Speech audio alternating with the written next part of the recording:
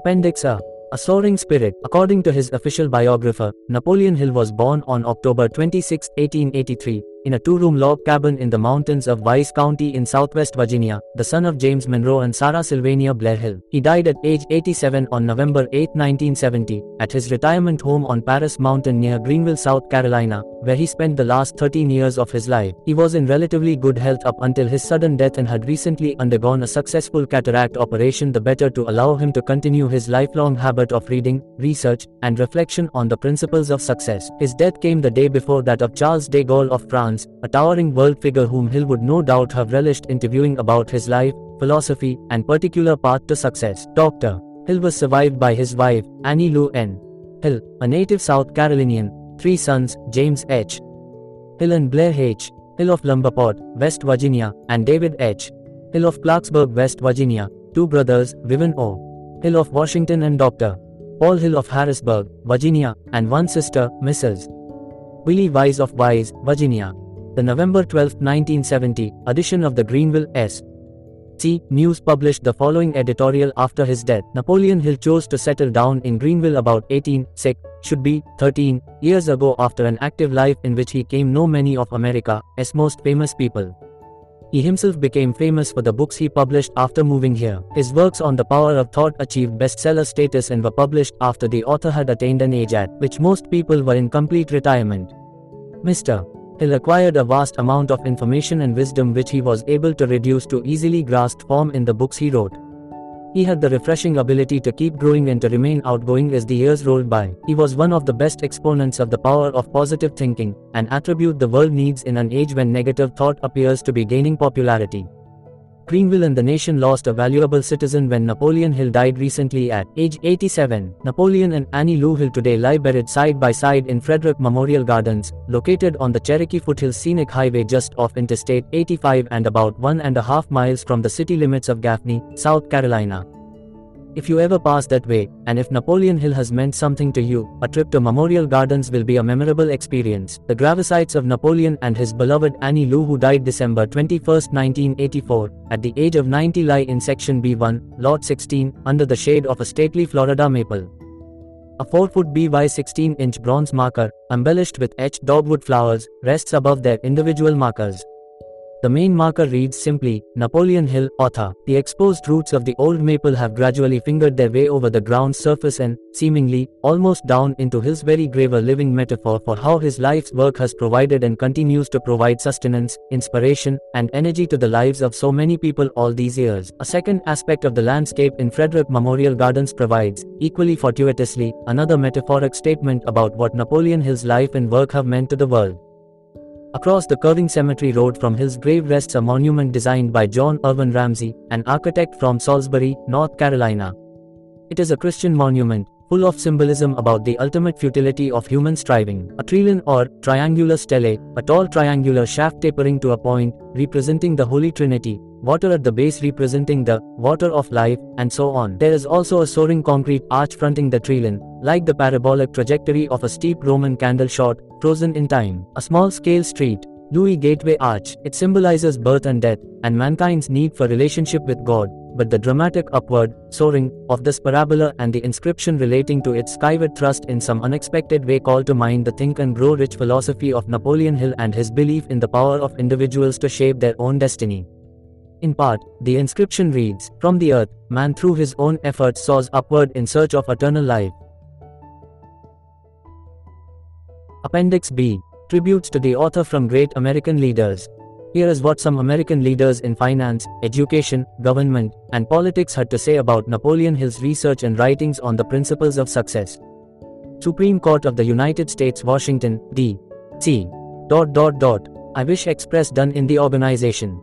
My appreciation of the splendid work you have put this philosophy. It would be helpful if every politician in the country would assimilate and apply the principles upon which your lessons are based. It contains some very fine material which every leader in every walk of life should understand. I am happy to have had the privilege of rendering you some slight measure of help in the organization of the splendid course of common sense philosophy. Sincerely yours, signature. William H. Taft, former President and former Chief Justice of the United States. Allow me to express my appreciation of the compliment you have paid me in sending the original manuscript. I can see you have spent a great deal of time and thought in its preparation. Your philosophy is sound, and you are to be congratulated for sticking to your work over so long period of years. Your students will be amply rewarded for their labor. Thomas A. Edison, inventor and entrepreneur. Your work and mine are peculiarly akin. I am helping the laws of nature to create more perfect specimens of vegetation while you are using those same laws to build more perfect specimens of thinkers. Luther Burbank, father of scientific plant breeding. Certainly I will supply you with the information you request. This I consider to be not only a duty, but it is a pleasure as well. You are laboring in behalf of the people who have neither the time nor the inclination to ferret out the causes of failure and success. Theodore Roosevelt, President. If I had a young son, I would insist that he read every word by Napoleon Hill, one of the two most inspirational writers in the world. I know your fundamentals of success are sound because I have been applying them in my business for more than 30 years. John Wanamaker, department store founder. Our entire business policy, in the management of our hotels, is based upon your success fundamentals, of which I am a student. E. M. Statler, hotel magnate. I feel greatly indebted for the privilege of reading your Law of Success philosophy. If I had had this 50 years ago, I suppose I could have accomplished all that I have done in less than half the time. I sincerely hope the world will discover and reward you. Robert Dollar, steamship magnate. Napoleon Hill has produced what I believe to be the first practical philosophy of achievement. Its major distinguishing feature is the simplicity in which it has been presented. David Starr Jordan, president of Stanford University. Mr. Curtis Dott has built one of the greatest publishing businesses in the world by applying the principles of this philosophy. Edward Bok, editor of Ladies' Home Journal, speaking about Cyrus H. K. Curtis, founder of Curtis Publishing Company, publisher of Ladies' Home Journal and the Saturday Evening Post. You may say for Mr. Rockefeller that he endorses Mr. Hill's principles of success, and that he recommends them to those who are seeking the highway to achievement. Secretary to J.O.H.N.D. Rockefeller, founder of Standard Oil Company, by applying many of the fundamentals of the Law of Success philosophy, we have built a great chain of successful stores. I presume would be no exaggeration of fact if I said that the Woolworth building might properly be called a monument to the soundness of these principles. F. W. Woolworth, founder of Woolworth, 5 A&D 10-cent department store chain. Mastery of the Law of Success philosophy is the equivalent of an insurance policy against failure. Samuel G.O.M.P.E.R.S., American labor leader. May I not congratulate you on your persistence? Any man who devotes that much time must of necessity make discoveries of great value. Napoleon Hill has produced what I believe to be the first practical philosophy of achievement. Its major distinguishing feature is the simplicity in which it has been presented. David Starr Jordan, president of Stanford University. Mr. Curtis Dott has built one of the greatest publishing businesses in the world by applying the principles of this philosophy. Edward Bok, editor of Ladies' Home Journal, speaking about Cyrus H. K. Curtis, founder of Curtis Publishing Company, publisher of Ladies' Home Journal and the Saturday Evening Post. You may say for Mr. Rockefeller that he endorses Mr. Hill's principles of success, and that he recommends them to those who are seeking the highway to achievement. Secretary to J.O.H.N.D. Rockefeller, founder of Standard Oil Company, by applying many of the fundamentals of the Law of Success philosophy, we have built a great chain of successful stores. I presume would be no exaggeration of fact if I said that the Woolworth building might properly be called a monument to the soundness of these principles. F. W. Woolworth, founder of Woolworth, 5 A&D 10-cent department store chain. Mastery of the Law of Success philosophy is the equivalent of an insurance policy against failure. Samuel G.O.M.P.E.R.S., American labor leader. May I not congratulate you on your persistence? Any man who devotes that much time must of necessity make discoveries of great value to others. I am deeply impressed by your interpretation of the mastermind principles which you have so clearly described. Woodrow Wilson, President of the United States. I know that you are doing a world of good. I would not care to set a monetary value on this training because it brings to the student qualities which cannot be measured by money alone. George Eastman, founder of Eastman Kodak Company. Whatever success I may have obtained I owe entirely to the application of your fundamental principles of the Law of Success. I believe I have the honor of being your first student. William Wrigley, Jr., founder of the William Wrigley Jr. Company, world's largest manufacturer of chewing gum products. Evidence that money could not buy. The foregoing is evidence and praise seldom accorded any course of education. Money could not buy such letters of endorsement from individuals who are, or have been, leaders of our times. Think and Grow Rich. is a liberating, power-radiating book that will shape your destiny, enrich your future, and turn your hopes and dreams into solid success realities. Don't waste your own precious years blindly searching for the hidden road to the heights. Profit by the dearly bought experience of America's leaders.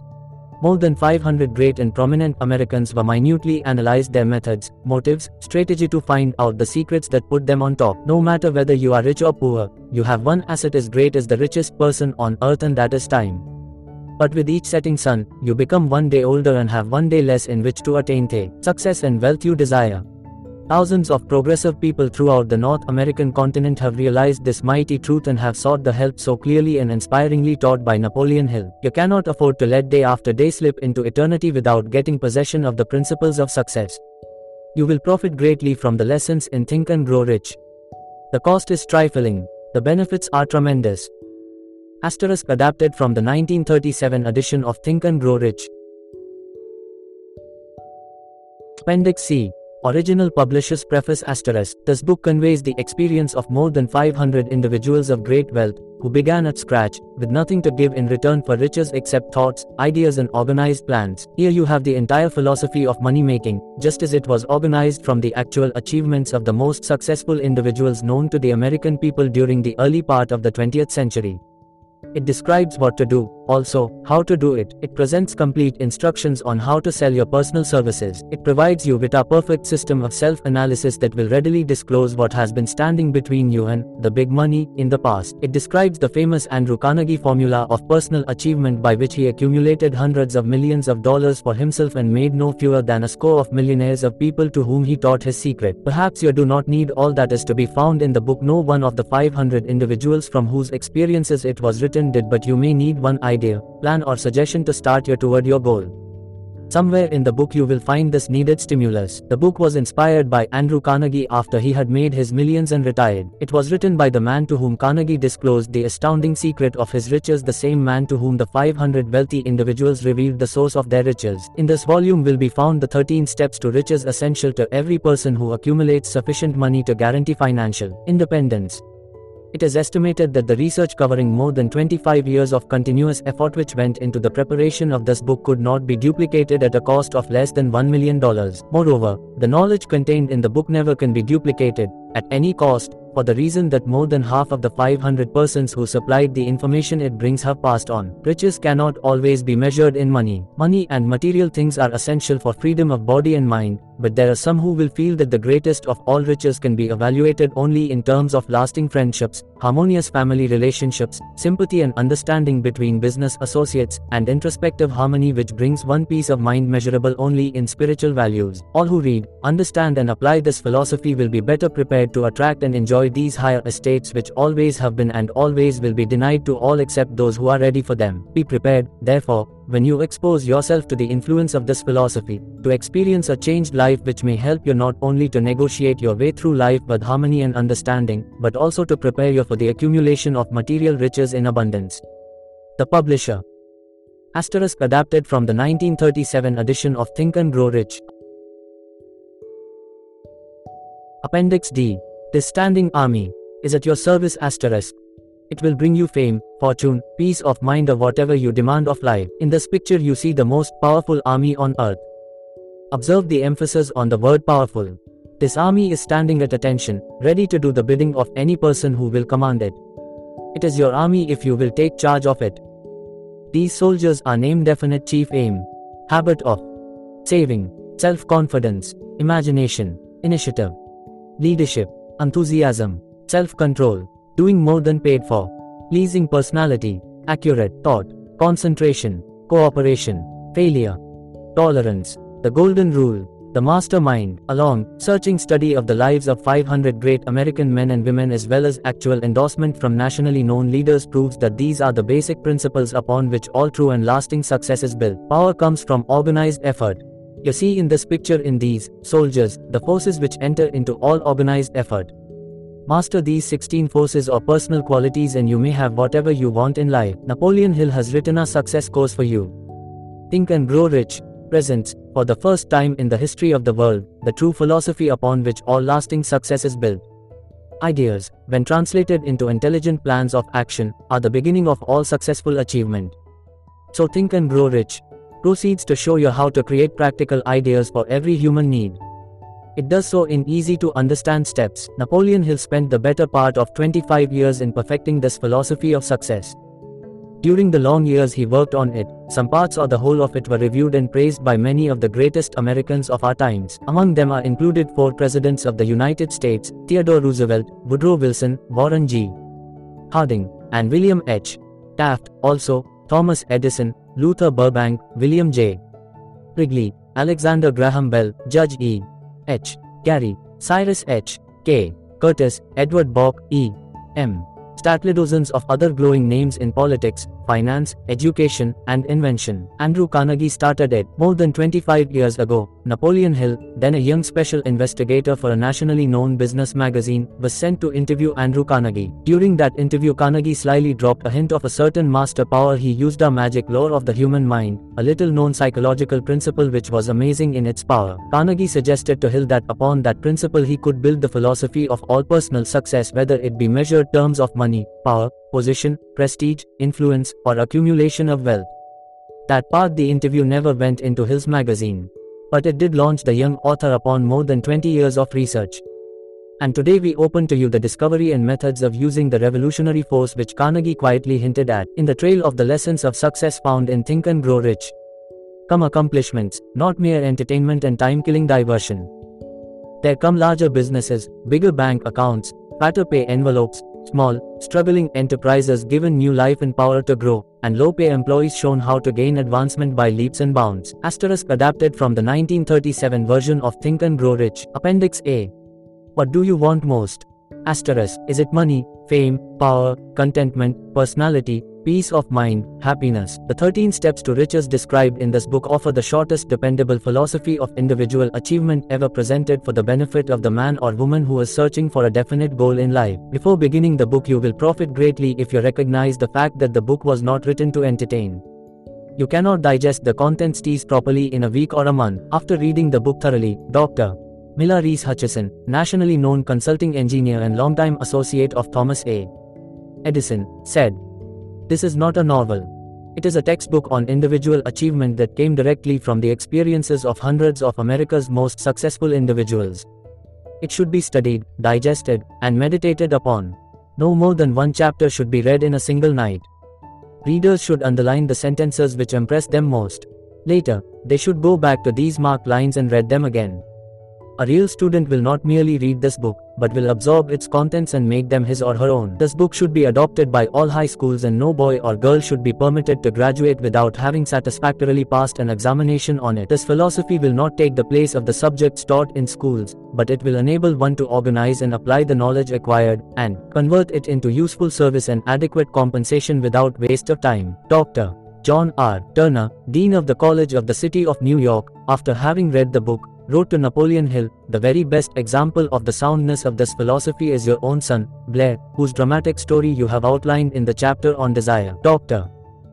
Turner had reference to the author's son, who, born without normal hearing capacity, not only avoided becoming a deaf mute, but actually converted his disability into a priceless asset by applying the philosophy here described. After reading Blair's story, you will realize that you are about to come into possession of a philosophy which can be transmuted into material wealth, or serve as readily to bring your peace of mind, understanding, spiritual harmony, and in some instances, as in the case of the author's son, it can help you master physical affliction. The most profitable way to use this book, the author discovered, through personally analyzing hundreds of successful men and women, that all of them followed the habit of exchanging ideas through conferences. When they had problems to be solved, they sat down together and talked freely until they discovered, from their joint contribution of ideas, a plan that would serve their purpose. You who read this book will get the most out of it by putting into practice the mastermind principle described in the book. This you can do, as others are doing so successfully, by forming a study club, consisting of any desired number of people who are friendly and harmonious.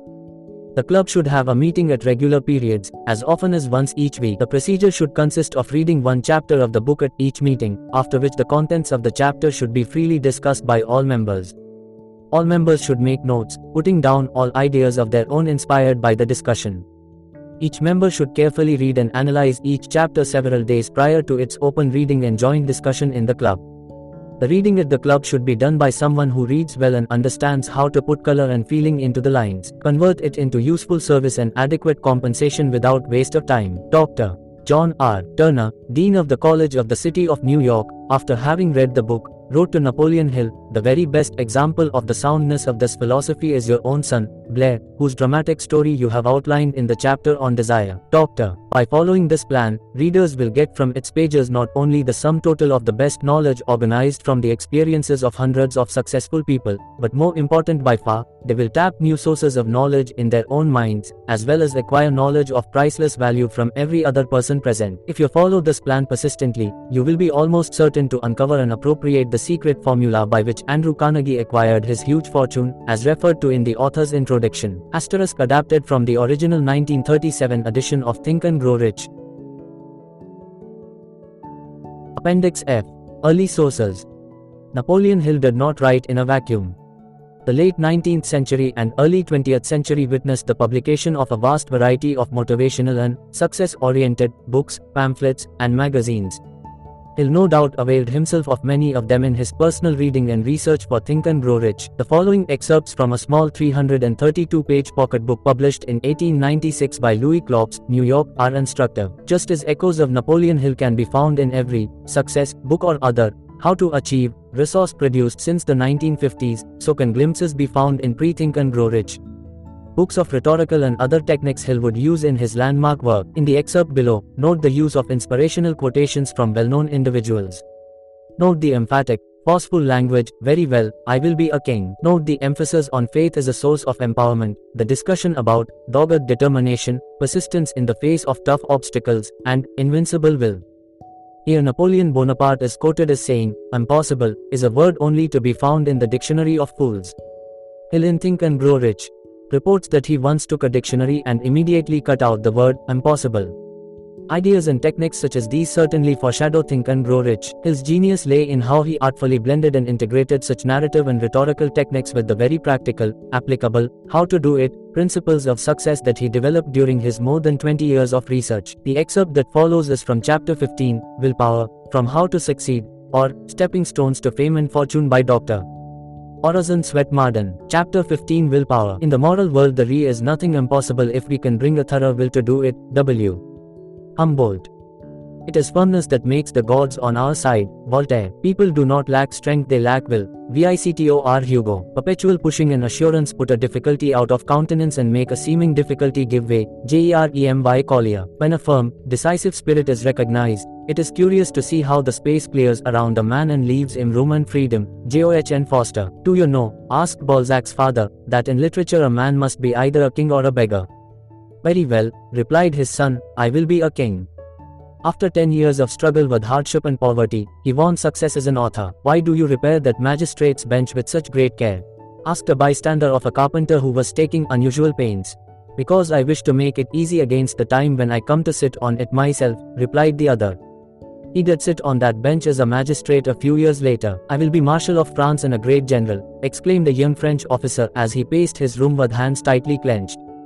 He became a successful general and a Marshal of France. There is so much power in faith, says Edward Buller, Lighton, even when faith is applied but to things human and earthly, that let a man but be firmly persuaded that he is born to do someday what at the moment seems impossible, and it is 50 to 1 but he does it before he dies. There is about as much chance of idleness and incapacity winning real success, or a high position in life, as there would be in producing a paradise lost by shaking up promiscuously the separate words of Webster's dictionary, and letting them fall at random on the floor. Fortune smiles upon those who roll up their sleeves and put their shoulders to the wheel, upon men who are not afraid of dreary, dry, irksome drudgery, men of nerve and grit who do not turn aside for dirt and detail. Is there one who difficulties does hearten?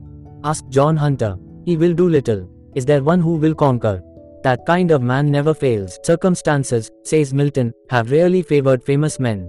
They have fought their way to triumph through all sorts of opposing obstacles. The simple truth is that a will strong enough to keep a man continually striving for things not wholly beyond his powers will carry him in time very far toward his chosen goal. At 19, Bayard Taylor walked to Philadelphia, 30 miles, to find a publisher for 15 of his poems. He wanted to see them printed in a book, but no publisher would undertake it. He returned to his home whistling, however, showing that his courage and resolution had not abated. In Europe he was often forced to live on 20 cents a day for weeks on account of his poverty. He returned to London with only 30 cents left. He tried to sell a poem of 1200 lines, which he had in his knapsack, but no publisher wanted it. Of that time he debuted, "My situation was about as hopeless as it is possible to conceive." But his will defied circumstances and he rose above them. We are told of a young New York inventor who about 20 years ago spent every dollar he was worth in an experiment, which, if successful, would introduce his invention to public notice and ensure his fortune, and what he valued more, his usefulness. The next morning the daily papers heaped unsparing ridicule upon him. Hope for the future seemed vain. He looked around the shabby room where his wife, a delicate little woman, was preparing breakfast. He was without a penny. He seemed like a fool in his own eyes. All these years of hard work were wasted. He went into his chamber, sat down, and buried his face in his hands. At length, with a fiery heat flashing through his body, he stood erect. "It shall succeed," he said, shutting his teeth. His wife was crying over the papers when he went back. "They are very cruel," she said. "They don't understand." "I'll make them understand," he replied cheerfully. "It was a fight for 6 years," he said afterward. "Poverty, sickness and contempt followed me. I had nothing left but the dogged determination that it should succeed. It did succeed. The invention was a great and useful one. The inventor is now a prosperous and happy man." Napoleon was a terrible example of what the power of will can accomplish. He always threw his whole force of body and mind direct upon his work. Imbecile rulers and the nations they governed went down before him in succession. He was told that the Alps stood in the way of his armies. "There shall be no Alps," he said, and the road crossed the Simplon * was constructed, through a district formerly almost inaccessible. "Impossible," said he, "is a word only to be found in the dictionary of fools." He was a man who toiled terribly, sometimes employing and exhausting 4 secretaries at a time. He spared no one, not even himself. His influence inspired other men, and put a new life into them. "I made my generals out of mud," he said. To think we are able as almost to be so to determine upon attainment, is frequently attainment itself. Thus, earnest resolution has often seemed to have about it almost a savor of omnipotence. The strength Suvaro's * character lay in his power of willing, and, like most resolute persons, he preached it up as a system. What has chance ever done in the world? Has it built any cities? Has it invented any telephones and telegraphs? Has it built any steamships, established any universities, any asylums, any hospitals? Was there any chance in Caesar's crossing the Rubicon? What had chance to do with Napoleon's career, with Wellington's, or Grant's?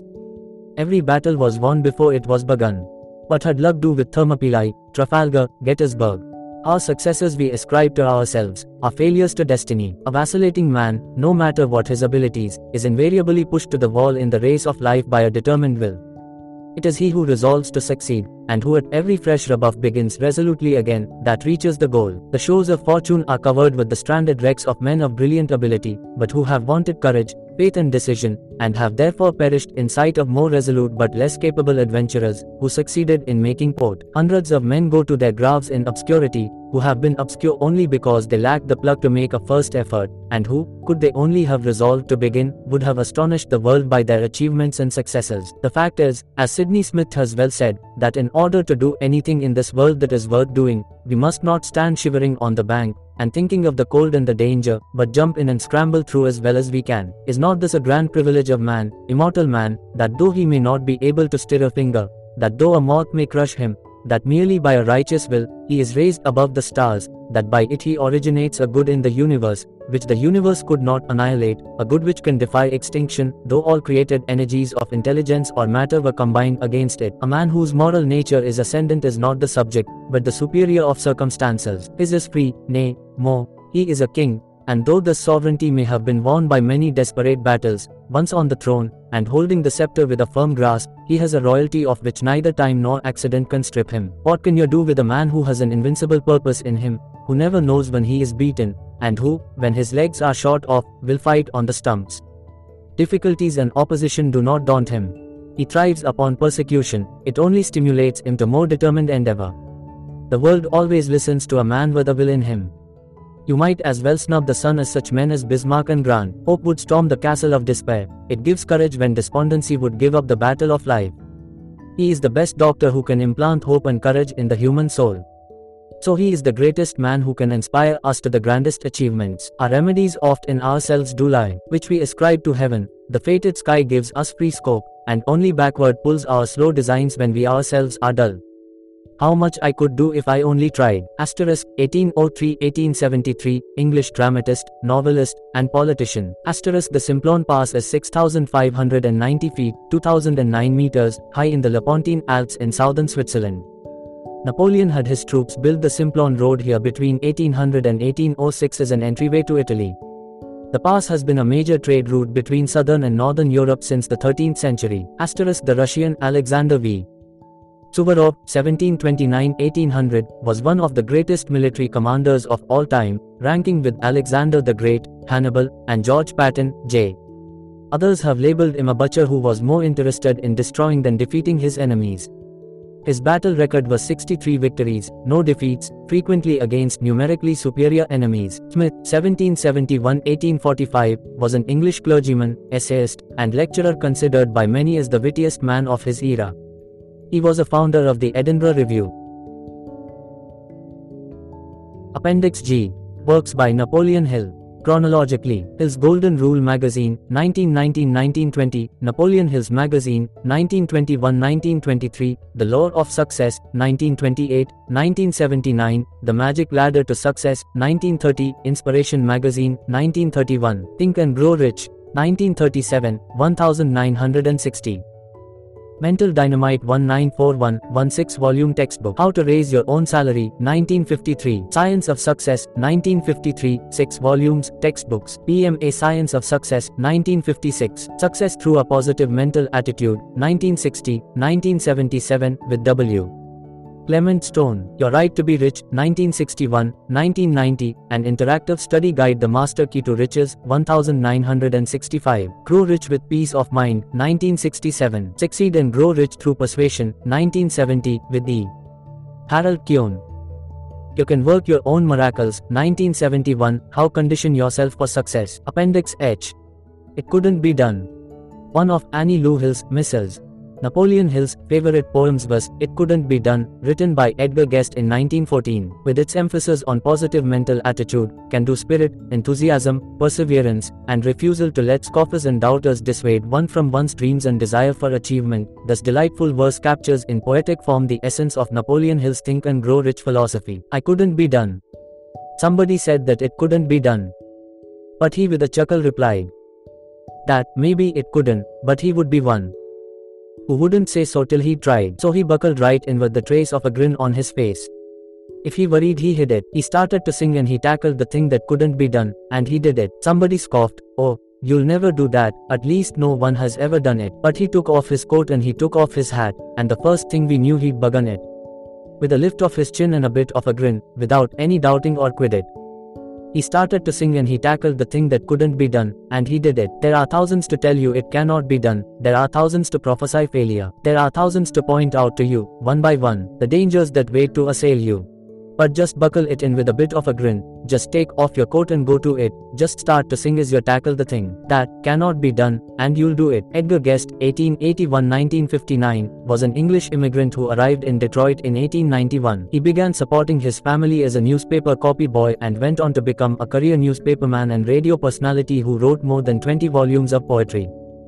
At his death, he was mourned as the poet of the people because he wrote popular sentimental poems about everyday family life and values.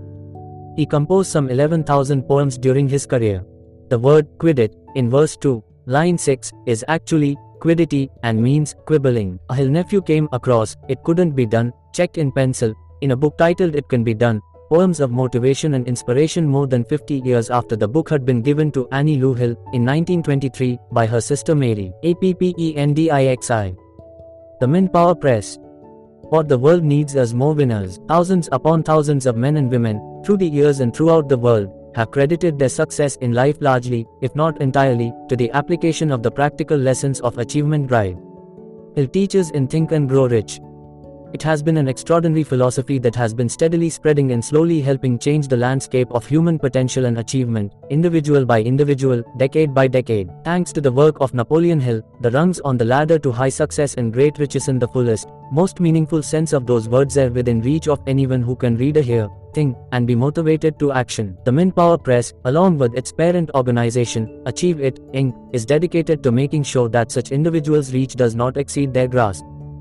The mission is to perpetuate the Think and Grow Rich philosophy and disseminate practical information about the science of success and achievement. The goal is to make the principles and skills involved in this philosophy, and the book from which it is derived, available to every individual and community in America and eventually throughout the world. M.I.N.D.P.O.W.E.R Press and Achieve.It are supported by success-oriented, achievement-focused individuals. They have this in common: their lives, in one way or another, have been positively and dramatically influenced by Think and Grow Rich, and they would like to repay that debt by helping spread the word to others who have the potential to think and grow rich in all ways that matter. Napoleon Hill often wrote about the power of the mastermind principle. In his words, whenever two or more minds are blended in a spirit of perfect harmony, for the pursuit of a definite purpose, there is born of that alliance a power which is greater than that of all the individual minds combined. M.I.N.D.P.O.W.E.R Press and Achieve.It invite you to take an active role in your family, your business, your community in developing your own ambitious, far-reaching mastermind alliance.